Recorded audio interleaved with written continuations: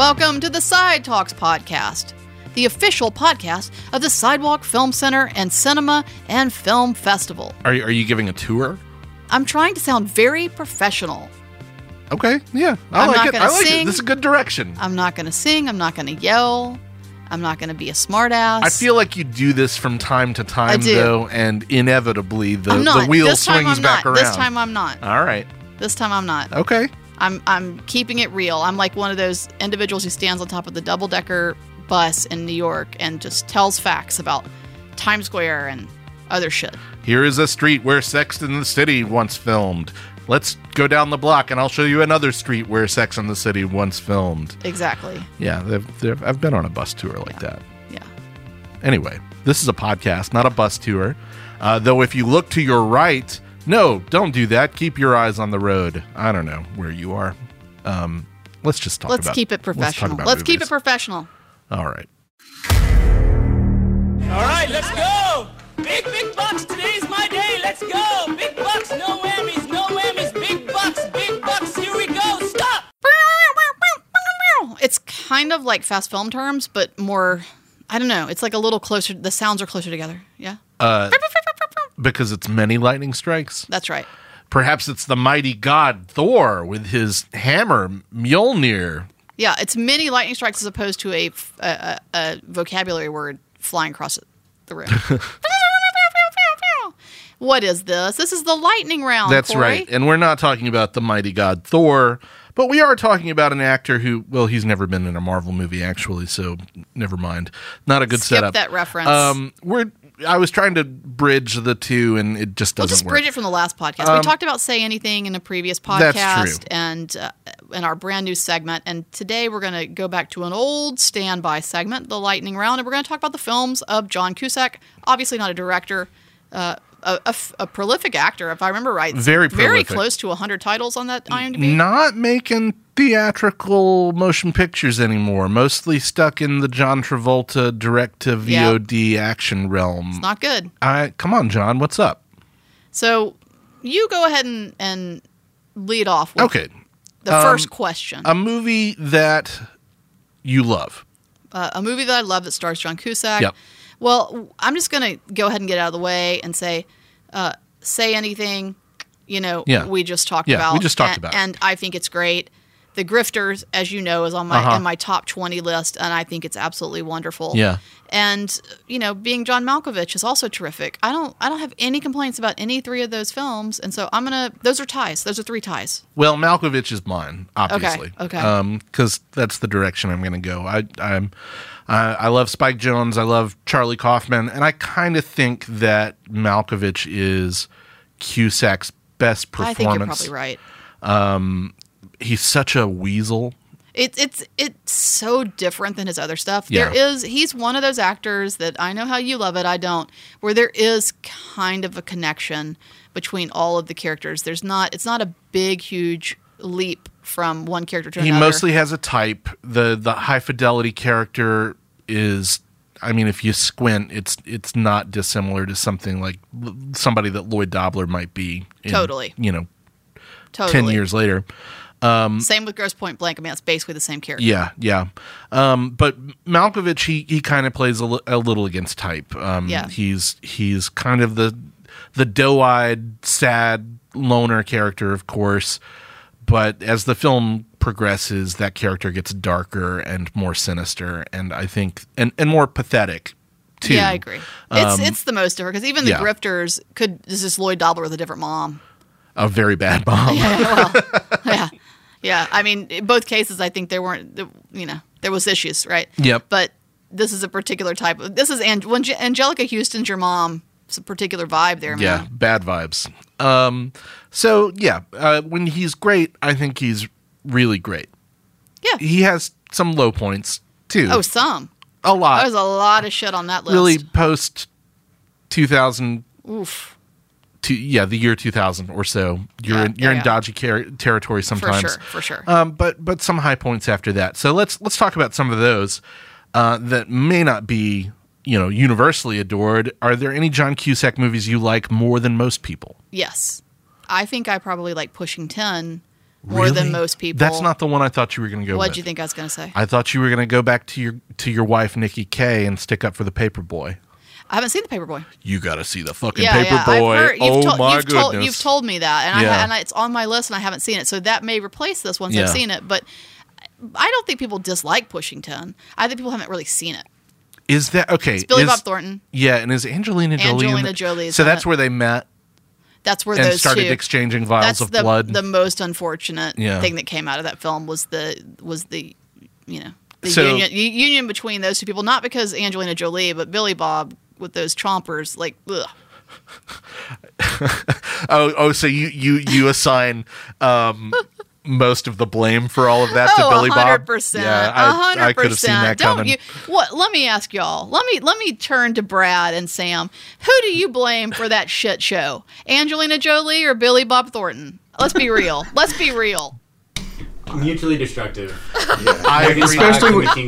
Especially when you put them together. Yeah, I agree with that. I'm not saying that she's to blame. I'm saying that was a bad situation, a bad combination, did not go down well for anybody. They fed off of each other. Yeah, I hear that. Well, my friend Mel Langdon, who I don't think you ever met, but Mel's a woman of very few words, but she tells a story about how she went to go see Billy Bob Thornton live at like Zydeco, right when he was doing his musical performance. And she goes, he still wears that vial of blood. Oh my God. Does he really? And this was just a handful of years ago. I mean, my God. He's still trying to. Yeah, I feel like he's still crying in his pillow. He's like that dude who dated Madonna before she got famous, and now he's like made a documentary and a podcast and 20 other things about the 6 months he dated her. Oh, that's Billy Bob with Angelina. He's probably trying to go raise his kids with her. This isn't a Billy Bob podcast, though it could be. It could be. But the classic sort of viral interview with that Canadian sex pest that he did, where he just kind of freezes that dude out, is one of the funniest things I've ever seen in my life.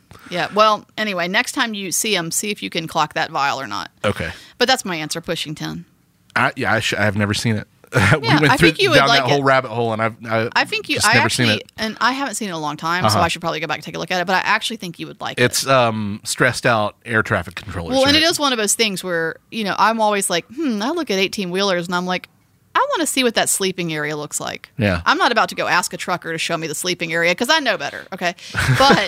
But I do think that there's something really captivating about how the air traffic control shit works, and you get a little bit of a narrative, fictional glance at it, but there's obviously some research done here, and it is pretty captivating to watch them try to keep shit from crashing into each other. Yeah.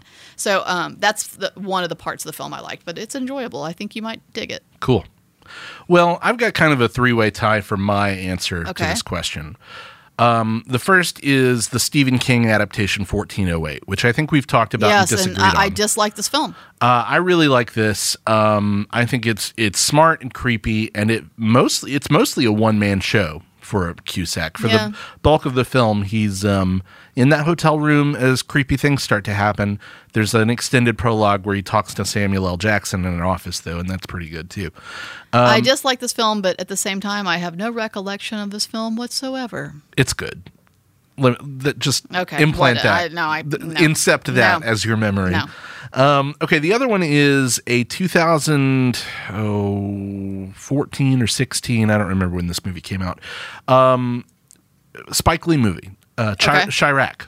Okay, I haven't seen it, so I can't say. He's in a small role in kind of this ensemble musical take on the Lysistrata that's set in Chicago. It's big and brash and, let's say, questionable taste sometimes. Okay. But the point is, eventually it's about women who band together, as in the Lysistrata, and go on a sex strike to protest Chicago gun violence.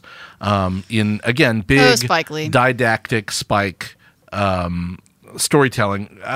Right up his alley. Cusack I think he's a preacher in the movie who has an extended monologue about gun violence, where essentially Spike delivers the thesis of the film. Gotcha. But it's really compelling and really good. It's a big, messy movie that I love because, I'm in the tank for Spike.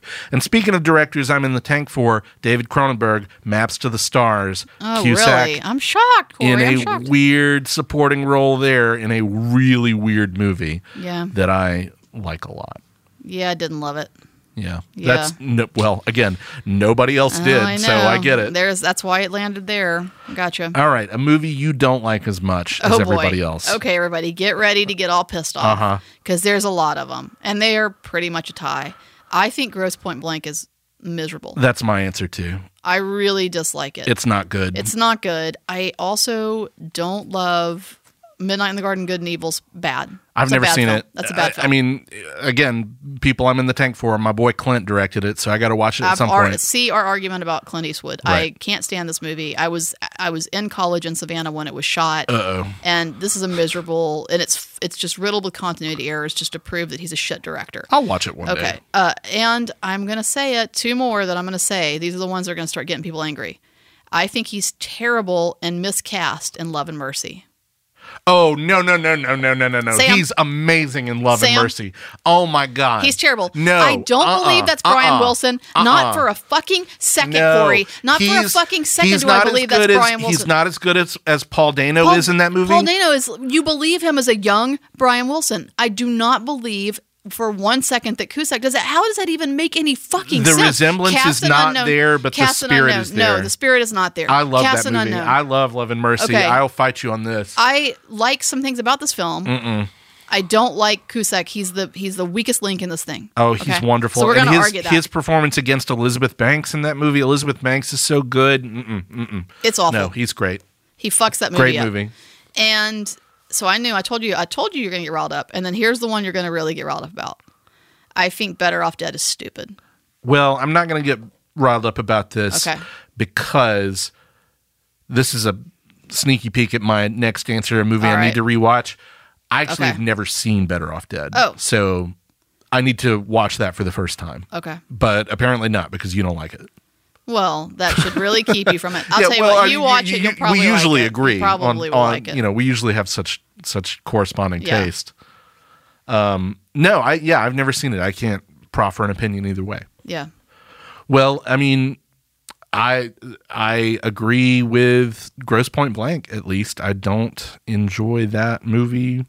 I saw it was kind of talked up and recommended to me as a teenager, and I watched it, and I was like, this must be some, like, Gen X, you had to be there opening night or opening weekend to get I was there. there. Sort of thing. I am Gen X. It's dumb as hell, and it's really unlikable. And there are more fireworks and chemistry between the carpet here and the wall than there is between freaking John Cusack and Minnie Driver. Well, I mean, the carpet and the wall are impeccably selected in this room. Yeah. I mean, they match each other beautifully. I'm glad that you're seeing the sexual chemistry between the two, but I'm not seeing it, and I certainly wasn't seeing it on the screen when I watched Grosse Pointe Blank. Well, it's an annoying film too. It's talk about an eye roll. I mean, the whole time I was like, you got to be fucking kidding me. It felt incredibly out of touch when I watched it the first time when it came the fuck out. Well, this was a one and done for me as a kid, so I can't speak to it in any detail, but I didn't like it then. Yeah. Well, more common ground there than I thought, except Love and Mercy. Okay, a movie of his that you think you need to rewatch. So I'm gonna say The Player. Yeah, because I don't even remember him in it. It's a cameo. I mean, that movie has so many cameos. It has so many cameos, but if I'm looking at that list, what feels the most enjoyable to rewatch right now is The Player. I did rewatch High Fidelity not that long ago because I really liked. I don't like much episodic, as you're aware. Yeah, but and I did like the Zoe Kravitz, and so I went back and rewatched the film. And I got to tell you, rarely does this ever happen, but I think that the more recent episodic series High Fidelity is way more enjoyable and way better than the film. With the exception of the fact that, man, oh man, I think for whatever reason, it's as if I've taken a drug. I cannot not laugh at Jack Black in this. Yeah, he's great. And I will watch this with people, and I'm laughing my ass off at Jack Black, and they're like, what is wrong with you? And he's not funny. I'm like, to me, he is so hilarious in this. I loved High Fidelity as a young person. I haven't seen it in a while. So, yeah, I don't know if that's one I'm aching to revisit. Yeah. I mentioned I hadn't seen Better Off Dead. That seems like the most obvious one I need to see. I also, especially given my love for Nick Cage, need to revisit Con Air one of these days. Yeah, that's a fun one. And put Pushing Tone on your list because I think you should take a look. Yeah. And I love Bullets Over Broadway. Oh, man. Sam? I love it. Bullets Over fucking Broadway just got mentioned? You're kidding me right now. I love it. You're fucking kidding me right now. Okay. I mean, let's wrap this up. I'm not going to defend its writer-director none, but I love Bullets Over fucking Broadway. I think it's hilarious. Let's wrap it up. She's really angry about this. I mean, it's terrible. It's absolutely terrible. It's a great movie. Jennifer Tilly in that movie, Diane Wiest in that movie, Cusack is fun. I mean, it's great. Whatever. You're angry, I see. Yeah, let's move on. Okay.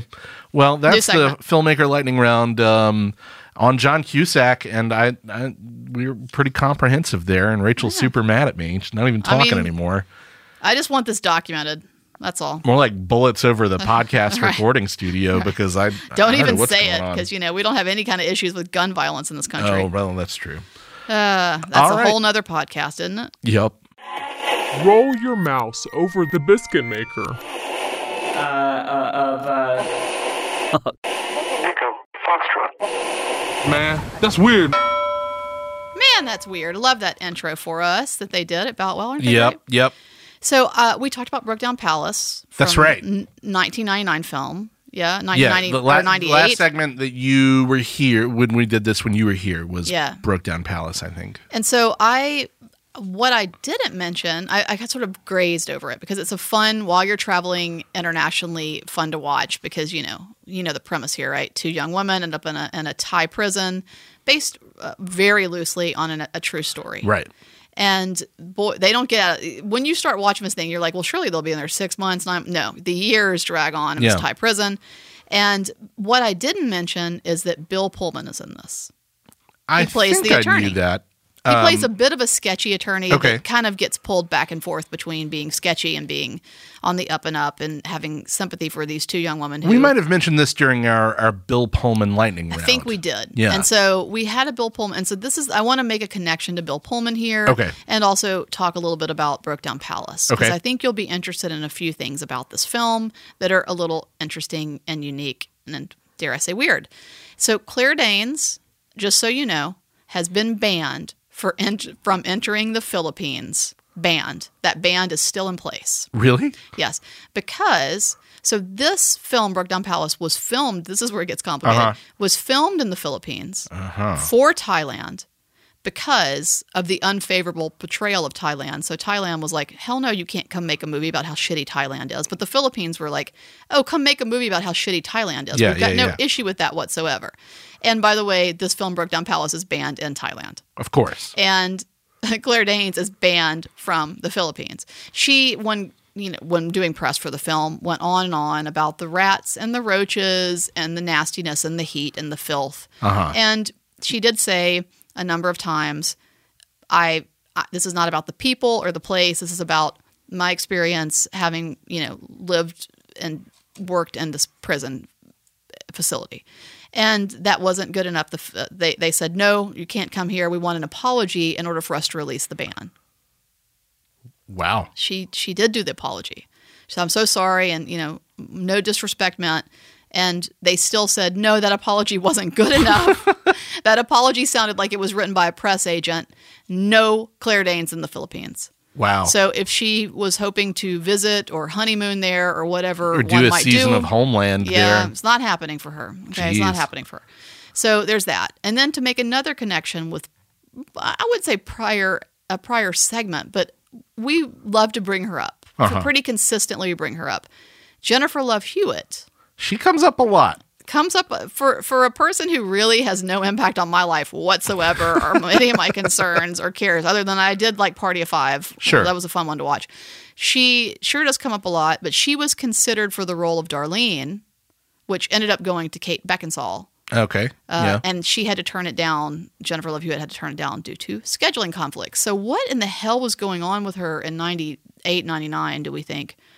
Was I Know What You Did Last Summer? Or was that? Yeah. That was, they're riding that post-Scream wave, right? So that movie probably came out in 98. I bet that was what it was.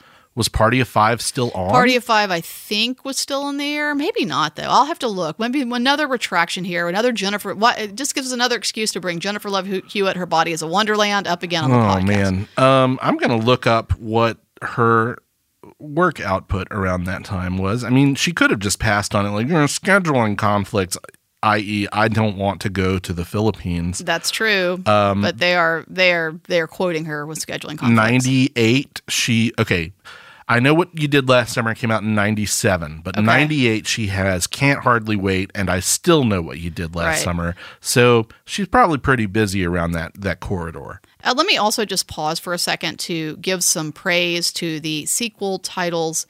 I Know What You Did Last Summer.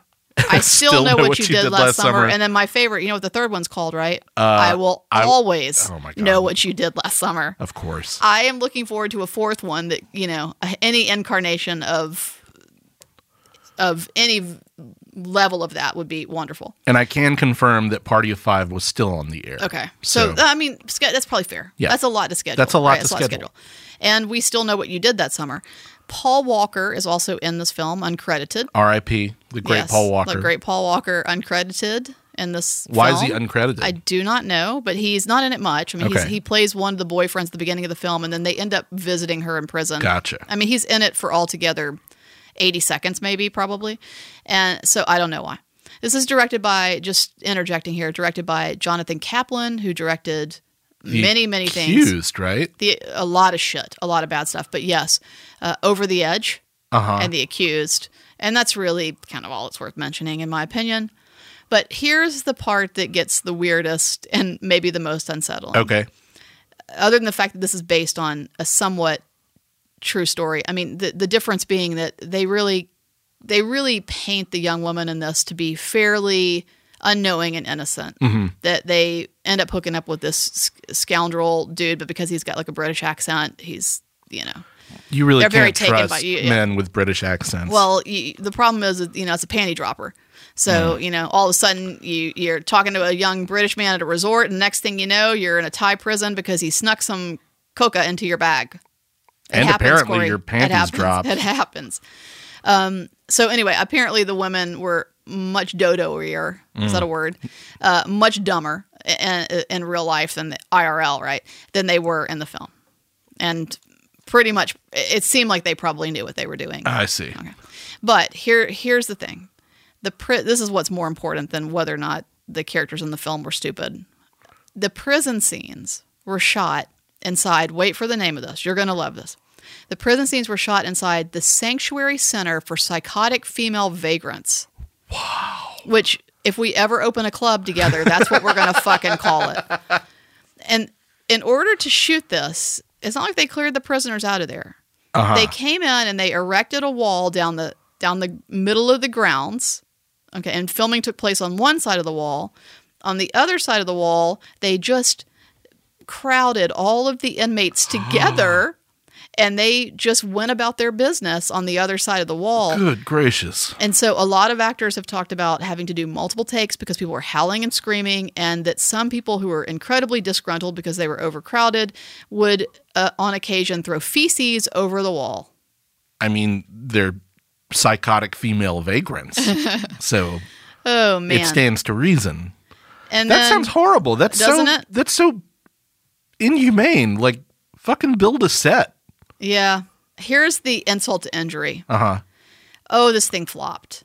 Yeah. It failed to make back even half of its $25 million budget. Oh, people weren't into going to see the super chill Thai prison movie? Hey, I did. I went to see it. I saw this thing in the theaters. Like I think I've said, I've still never seen it.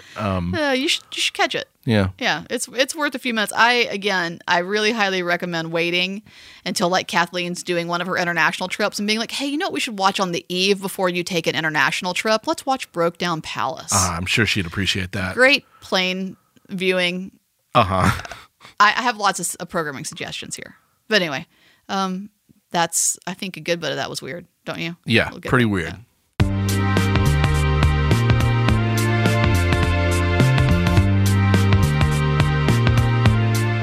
Well, thank you so much for listening to this episode of Side Talks. We're your own personal cinematic Bill Murray and McG.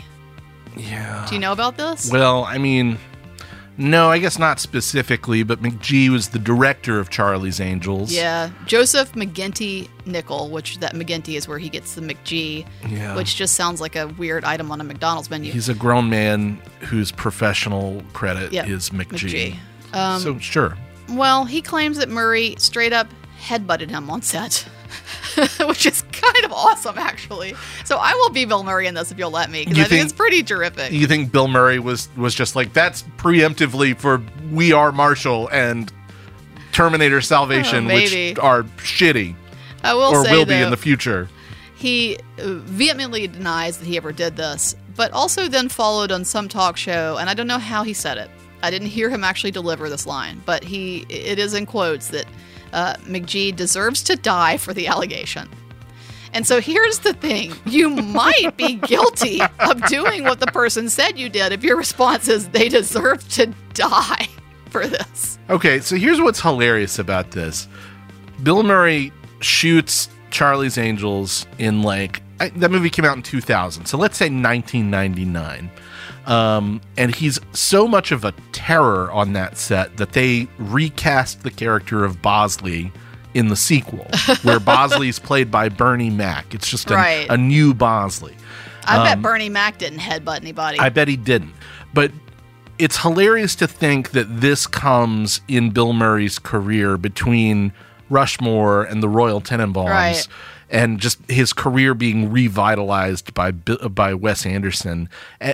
Being painted, those characters are sad sack characters and melancholy characters. And meanwhile, as the world is getting to re-know him as this elder, melancholic, darkly comic statesman, he's headbutting motherfuckers. Yeah, and I would like to say he could behave himself on the Wes Anderson set, but that's also not true. He had a big come apart with Angelica Houston. She claims that he invited the entire cast and crew to dinner except for her. Yeah, I've heard that. He was apparently, again, a bit of a terror on a couple of those sets, but specifically The Life Aquatic, I think.